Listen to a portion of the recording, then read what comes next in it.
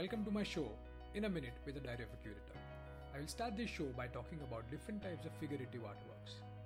Before that, let us understand more about figurative artwork in a minute. What is figurative art? In simple words, an artwork that has human figures and related objects around us can be defined as figurative art. What are the basic elements in a figurative artwork? For me, two E's and two C's.